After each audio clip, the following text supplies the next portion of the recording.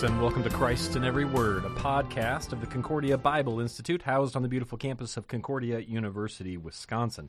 This is your opportunity to read, mark, learn, and inwardly digest the sacred scriptures with me, Dr. Brian Gurman, Associate Professor of Theology here at the university and the Director of the Concordia Bible Institute. We are making our way through the apocalypse. Quite literally, the apocalypse, Revelation, first word of Revelation, apocalypse of Jesus Christ, means unveiling or uncovering.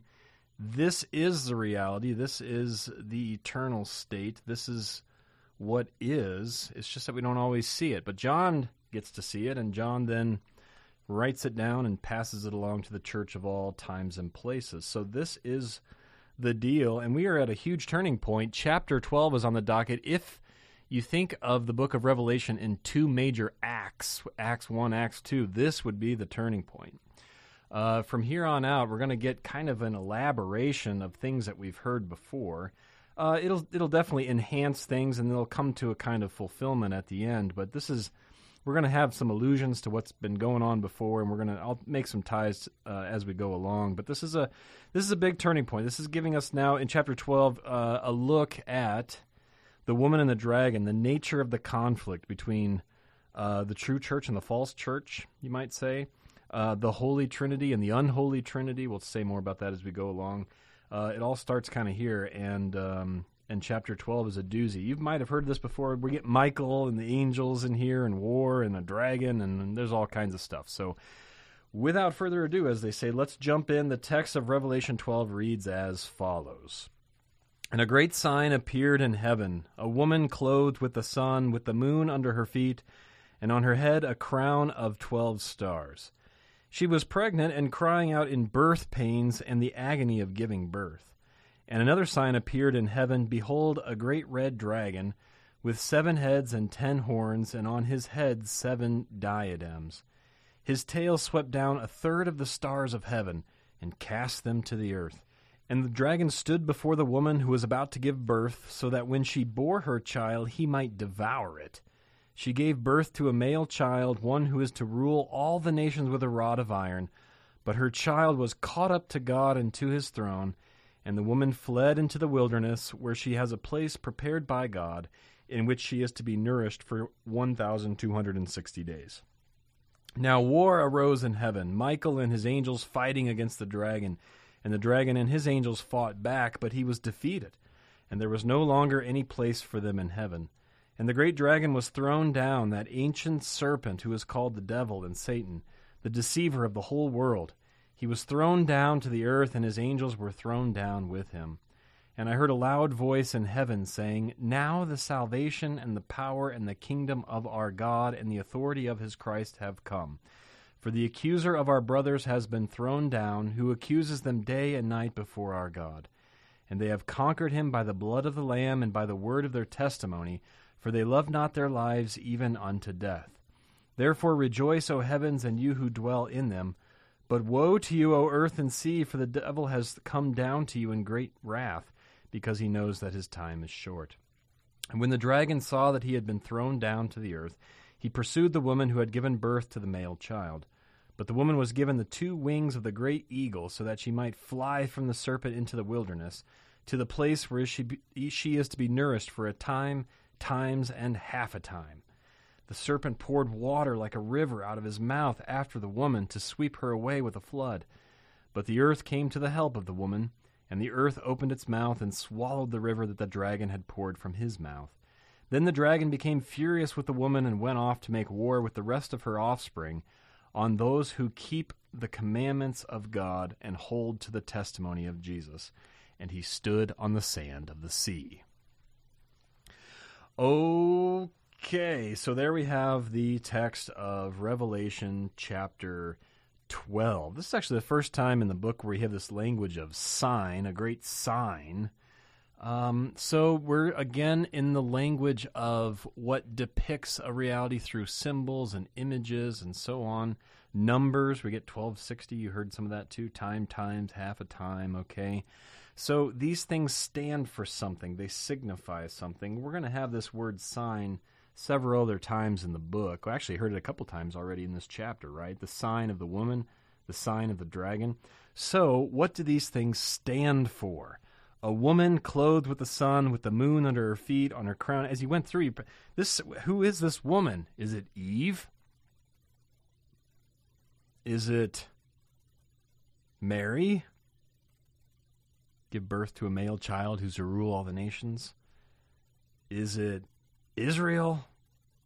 The wilderness stuff? Is it, you can maybe see where I'm going with this. The woman is the church. The woman is God's people. The woman is God's bride. We'll see the later on in the Bible, we'll have two women later on, the prostitute, and then also the wife of the Lamb, the bride of the Lamb, the marriage of the Lamb. Well, the woman is the church, and so the woman here, first things first, clothed with the sun. I love the revelation emphasis on the clothing. You have to know first thing first, especially in the midst of identity crises. First things first, God's people, his bride, his church, has been clothed with the sun, which is exactly himself, the Son of Man, face shining like the sun in chapter 1. First and foremost and most central to who you are is how you've been clothed with Christ. That is at the core of your identity. That's at the core of this woman's identity. She's been clothed with the sun. The S-U-N, which radiates from the S-O-N in chapter 1, the sun, with the moon under her feet and her crown, and on her head a crown of 12 stars. So she's, well, the 12 again, what is this? Like an Israel made perfect, prophets, 12 tribes, 12 apostles. You have this like select chosen group. This is the church, and this woman represents not only the church, but also the being clothed with Christ, fundamental to the identity, and that she reigns with Christ, whatever we get into next. So, hey, what dragon? Where'd the dragon come from? And what's with all the problems here in chapter 12? War? Up in heaven? How's that even possible? But she has the moon under her feet, and on her head a crown of 12 stars. She's not the only one to wear a crown. Of course, our Lord wears a crown too, and she wears a crown of 12 stars. She reigns already. Whatever we get into, she reigns. She comes out victorious. It reminds me kind of the Suffering Servant poem, where it's like high and lifted up and exalted before you hear anything. That sets the tone. That's our guaranteed victory before you think through any sort of affliction and persecution and suffering. She was pregnant and was crying out in birth pains and in the agony of giving birth. You know, this is creation. This is, you know, you might think Eve, for example. And in the belly having, John writes, I love the Greek there, in the belly having, crying out in birth pains. This is the fall. In pain you will bring forth children, right? This is the fall. This is Genesis 3. Okay. And the torment of giving birth. This is the word, again, that's used when you chase after idolatrous practices. It will bite you. It will sting you. It will torment you. But there's also the torment of the other kind of torment. There's two kinds of torment in the book, and that is the torment of the afflictions that God's people, that they undergo throughout this life. The birth, all of creation is groaning in the pains of childbirth. Paul writes in Romans 8, until the redemption of our bodies. Everything in creation is waiting for the resurrection of the body and the life everlasting. You know, our Lord used this too. When a woman is in labor and giving birth, right, the pains that are involved, but then she rejoices when her hour comes. She doesn't even think of it anymore. But for joy that the baby has come into the world. John 16, right? Same thing here. And that's known first before we get to the dragon business. Again, she will reign and be victorious. You will reign and be victorious in Christ, even through all of the pains and groanings of the childbirth that we have to undergo. And appeared also a sign in heaven, behold, a dragon, great dragon, fiery red, having 7 heads and 10 horns, and on his head 7 diadems. This is big. So red dragon, fiery dragon. You think blood, you think, the warfare, the bloodshed. The dragon's out for for blood. I mean, you think of red elsewhere in the Revelation. It's okay. 7 heads and 10 horns. You get the idea that this dragon is a counterfeit ruler, like the Son of Man, like the church. He's going to be a counterfeit Son of Man. Hey, I've got 7 heads and 10 horns. I've got, lots of, on his head 7 diadems. Don't I have royalty? I rule to some extent. Aren't you attracted to that? The ruler of this world, our Lord called him. The ruler of this world. Now the ruler of this world is cast out. He's a counterfeit Son of Man. He's also a counterfeit church. The woman has a crown of 12 stars. Well, hey, I've got on my heads 10 horns and 7 diadems, so I can have those too. And I can't help but think these horns really intrigue me. The altars, horns of the altar, bind the festal sacrifice up to the horns of the altar, Psalm 118. This dragon sets up counterfeit altars as well. Very religious, this dragon. Hey, I can reign too. Hey, I have altars too. His tail swept down 1/3 of the stars of heaven and cast them to the earth. And the dragon stood before the woman who was about to give birth. So the tail cast, so he's got some minions with him. This dragging or drawing, he threw down 1/3 of the stars. So, he cast them down. There are followers here. We know this, the rebellious angels. We know the demons, and everybody that followed the dragon in this rebellion. Cast him down to earth. And the dragon, it's interesting, is the dragon still in heaven? I mean, he's going to get booted out later in verse 9. The dragon stood before the woman who was about to give birth so that when she bore the child, she might devour it. I love this line because what does that imply? He can't touch her. He stands before the woman who was about to give birth. Can you picture that there are paintings that depict it? He's just standing there so that when she bore the child, he might consume it. A couple things I love about this verse. One, he can't touch her.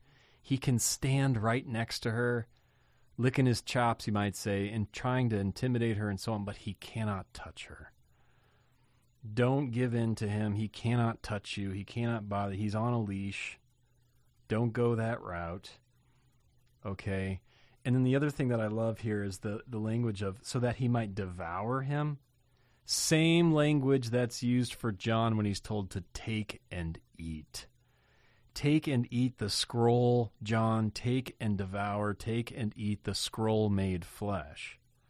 That's your victory. And the irony here is exactly that the dragon wants to consume the same substance.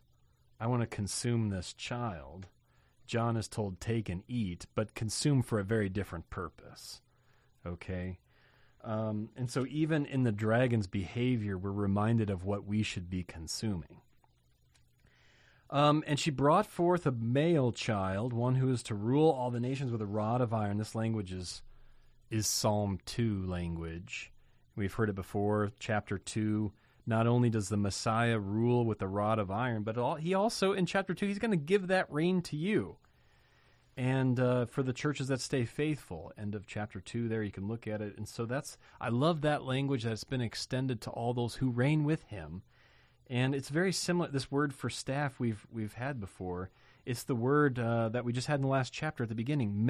Here's a staff. Go measure the church. Look at the church from the perspective of what I've given you. From the rod, from the staff. You might see empty pews, but look at it from this perspective, totally victorious. You reign with me. Not even the gates of hell will prevail against this word and sacrament going forth. So she brings, but her child was caught up to God and to his throne, and the woman fled into the wilderness where she has a place prepared by God in which she is to be nourished for 60 days. Fascinating stuff. This is like the birth, death, resurrection, and ascension of our Lord all in like one sentence. He's caught up to God and to his throne. Verse 6, and the woman flees to the wilderness. What comes to mind? Well, the many and various, but the famous wilderness journeys of the Bible. Of course, the people of Israel, the big one. Elijah and others had to kind of retrace some of these steps for various reasons, but This is the place we are in. The church is in the wilderness of this world. And she flees to what? She flees to the wilderness where she has there a place prepared by God in order that she would be nourished there for 1,260 days. I have prepared a place for you. Sounds like heaven, doesn't it? The language is heaven. I've gone to prepare a place for you. In my Father's mansions are many rooms. If it were not so, I wouldn't have told you. I go to prepare a place for you. The language is heavenly, and yet here, do you see it? It's in the wilderness. I've given you heaven on earth already now, in the place that's been prepared for you. In the wilderness, you have a place there, and she flees to it. It is the most important thing on the calendar, on the schedule, on Sunday morning in the entire life of this woman.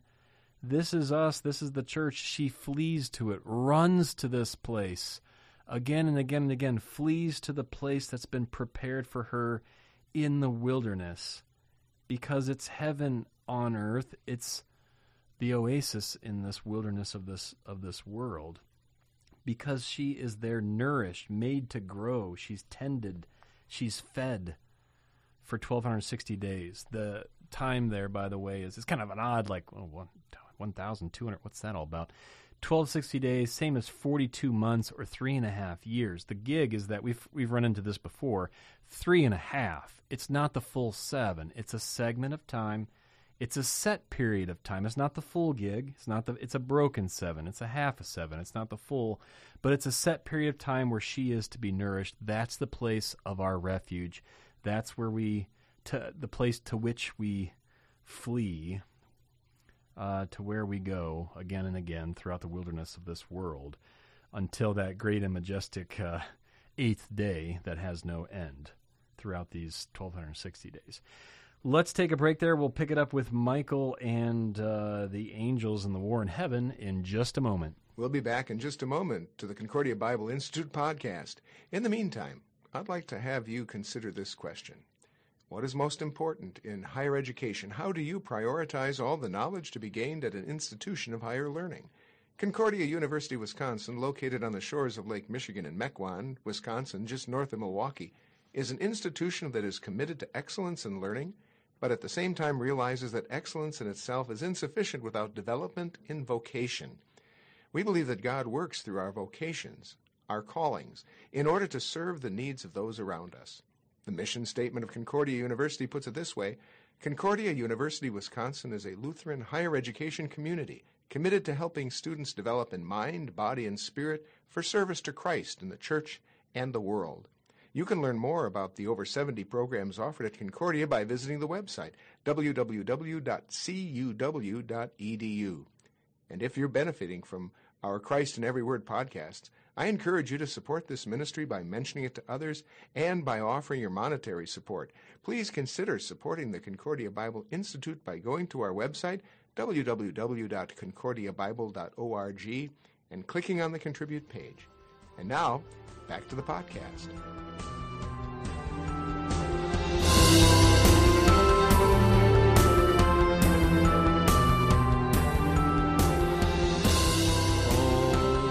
Alrighty there, folks. We are back with our study of Revelation chapter 12. What a doozy of a chapter. Now we're getting into, Michael and all angels day right here. There's war in heaven, which is, I guess that alone is, okay, war in heaven. How's that possible? That's worth thinking about. But, throughout the book of Revelation, there are two wars. There's the kind of war that, the two parties involved, true church, false church. Two wars. One is waged upon the church, and the other is when the church is on offense. The Son of Man, the rider on the white horse of chapter 19. I mean, it's kind of a offense-defense kind of thing. There's a lot of twos in Revelation, the two wars also. Michael and his angels waging war with the dragon. Who picked the fight? I mean, on this two-war thing. On the one hand, the dragon is going to definitely pick some fights, but listen carefully. Michael and his angels waged war with the dragon. Okay? Now, this is huge because it suggests that This is not just like everybody was just sitting around, nothing to do. They're playing euchre. They got into an argument about who's a true Lutheran. And then the dragon, flips a table over and kind of loses his temper or whatever.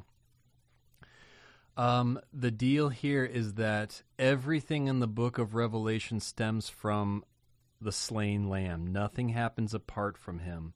This war is a direct result of the victory of that male child who will rule all the nations with a rod of iron, caught up to God and to his throne. Some translations even kind of argue that the specific Greek lamb, I'm not going to get into it, but the Greek construction, the phrasing in Greek is very weird. And some have argued that it's the expression means that he had to. Like there's no choice but to do this in light of what we know about this male child who will rule the... Now that presses our chronology a little bit, doesn't it? I mean, we like to think of the Bible. You have this like God sets up the plan. It's plan A. And then the Garden of Eden happens. And then it's, oh my goodness, I need a plan B.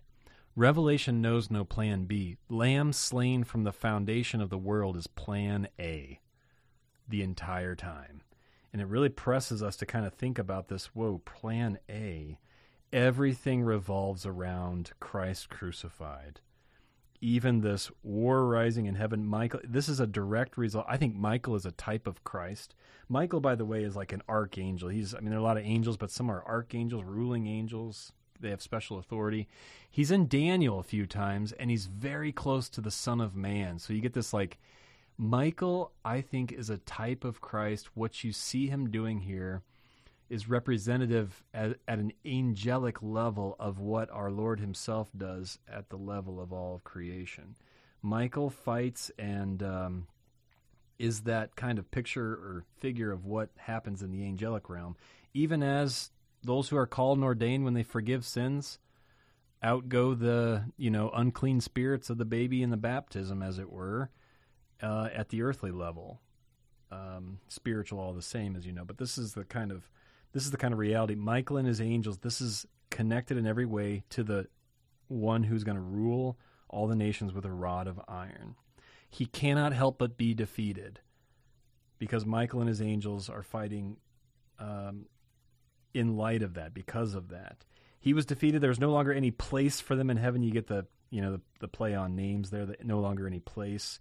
You have a place in the wilderness. There's no longer any place for them. The great dragon's thrown down, the ancient serpent who's called the devil, the Satan, the deceiver of the whole world. This gets us like, okay, we're all in the same, that serpent in the Garden of Eden I mentioned, the devil, the Satan, this covers all of it.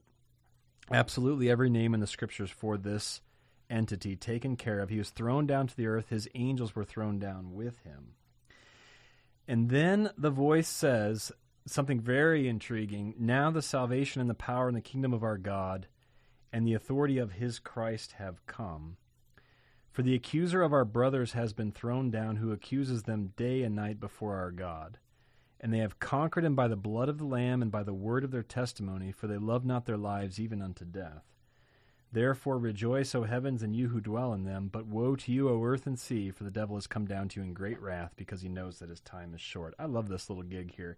So this is a voice in heaven who's speaking of our God. Notice the collective here, the plural, our God, who accuses our brothers. There are angels who speak to John later, and don't worship me. I'm a fellow servant with you. And there's this kind of, you might not be an angel, John, but we're together in the sense of there's a brotherhood that exists here. Fellow serving that exists. The brotherhood, you could argue, well, I guess this is, who's saying this? Is this just the accusers of our brothers? Is this the church militant? What I love about this, too, is that they've conquered him by the blood of the Lamb and by the word of their testimony. Hey, I thought this was about how strong Michael was and all his angels. You see how this all revolves around the Lamb slain. Your entire life, our existence as Christians, everything revolves around him. Our identity at its core, the clothing and baptism, as I mentioned, the victory that he wins on our behalf. They have conquered him by the blood of the Lamb and by the word of their testimony. I'm going to reference this again shortly here at the end. Therefore rejoice, O heavens, you who dwell with them, in them. But woe to you, for he comes down, he knows his time is short. I love that, too, because it raises all kinds of questions. Why not just obliterate him? It's like, you see how he has been given a very restricted reign. He stands next to the woman, and he can't touch her. And then he gets an even tighter restriction. He's not in heaven anymore. He's down to the earth and sea. And he's told that his time is short. Put him in a cell. Make it a 9x9. Now make it a 7x7. Now make it a 5x5 and tell him, here's a clock that is ticking with how long you have left. Put it in his cell. Make sure it's loud. Keeps him up at night. Now make it a 3x3. Do you see what's happening as we move through Revelation? And when the dragon saw that he had been thrown down to earth, I love that. Like, what just happened? Did it take him a minute to realize that? I love that line. It doesn't seem necessary to me, but it's when he saw that he had been thrown down to earth. I mean, was that a beatdown or what? It took him a minute to realize it. He pursued the woman who had given birth to the male child, but the woman was given the 2 wings of the great eagle so that she might fly from the serpent into the wilderness to the place where she is to be nourished for a time, times, and half a time. Very similar story here is that, okay, so now he has free reign just in earth, right? Well, no, not exactly, because he can't catch this woman, can't get the male child. Let's try the woman, can't get the woman. She gets 2 wings of an eagle, which is a very rich, I think I talked about this in chapter 8 maybe or something like that. The eagle is, I think it was chapter 8. The eagle's a big deal where it's kind of both a law and gospel kind of thing. On the law side, eagles and vultures and things that'll just devour. But on the gospel side, the Lord, I'll raise you up on eagle's wings. We have that hymn and all that. How I lifted you and bore with you on eagle's wings. You run and not be faint and walk and not be weary. And the eagle is... this is a very gospel-centered kind of imagery here where the Lord gives this kind of flight so that she might fly from... John's gospel, by the way, usually gets the symbol of the eagle. That's kind of something else, I guess. So she might go to that place again time, times, and half a time. So the deal at time, same thing as a 3.5. Time, 1. Times is 2. So in Hebrew, you have this dual before a plural. In English, we just have singular, plural. In Hebrew, you have singular, dual, and plural. So you can say a dual, a 2 of something. Time times, that's 2, and then half a time is just another way of doing 3.5 for that set period. The serpent pours water out of his mouth like a river after the woman to sweep her away with a flood. I love the emphasis on the mouth. Elsewhere, we'll see what goes out of the mouth of this dragon and his beasts, this unholy trinity. A flood of words. He does his damage by speech, by speaking and so on. A flood of words. But the church lives by the word in the meantime, in the midst of this flooding of word. I mean, just look around, a flood of words, right? I'm trying to figure out YouTube comments or something like just a flood of filthy words. That's what he goes after her with. But the earth comes to the help of the woman. The earth opens its mouth, swallows the river, poured from his mouth. So there's an irony here. The pours from his mouth, and then the earth opens its mouth to swallow up what comes from his mouth. All this emphasis on what's being said. The Lord even using the things of creation to take care of this flood of words. It's kind of an anti-Exodus, isn't it? The kind of death swallowed up by victory here. This kind of, the parting of the Red Sea, and you cross through. Now we have the problem of words, but it's taken care of by the parting, by the opening up of the mouth. Finally, I want to end on this. This is huge. Then the dragon became furious with the woman, goes off to make war on the rest of her seed, which is Genesis 3:15, her seed, who will crush the serpent's head, her seed, on those who keep the commandments of God and hold to the testimony of Jesus. Do you see how we're included in that? Her seed, Christ, isn't that? Galatians 3, in other words, that's Christ. Her seed, on those who keep the commandments of God and hold to the testimony of Jesus. We are victorious in the seed of the woman.